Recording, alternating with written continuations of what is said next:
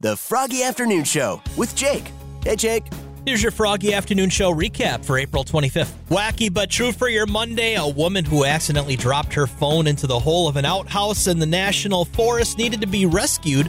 Authorities say the woman, who was at the top of Mount Walker in the Olympic National Forest northwest of Seattle, had been using her phone when it fell into the toilet. The woman disassembled the toilet seat and used dog leashes to try to get the phone, and eventually used the leashes to tie herself off as she reached for it.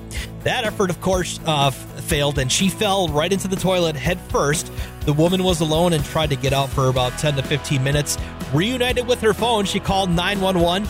Firefighters passed her blocks to stand on to reach a harness, which they used to pull her out of the vault. The woman said she was uninjured but needed to be hosed off. She refused medical attention and went on her way. Your number of the day is 1,300. That's hours each year that the average person spends on social media. Hey, Froggy, so what is full of holes but still holds water?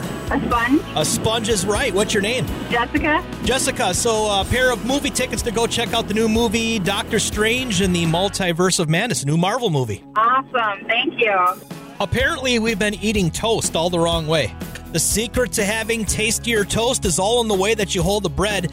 We've all been toasting our bread, then spreading something on one side and holding that side up as we take our bites. Well, apparently that's wrong. According to experts at Eat This, you should try eating the toast upside down, as it might change your life, quote unquote.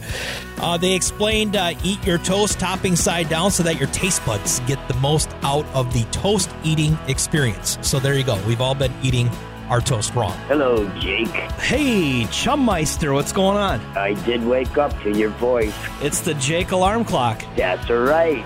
Oh, you could sell millions. As soon as somebody would hear my voice, they would take their phone or whatever and throw it, and that's how they would silence it.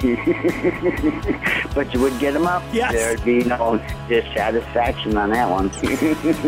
And there's your Froggy Afternoon Show recap for April 25th. Join me tomorrow, 2 p.m. to 7 p.m. on Froggy.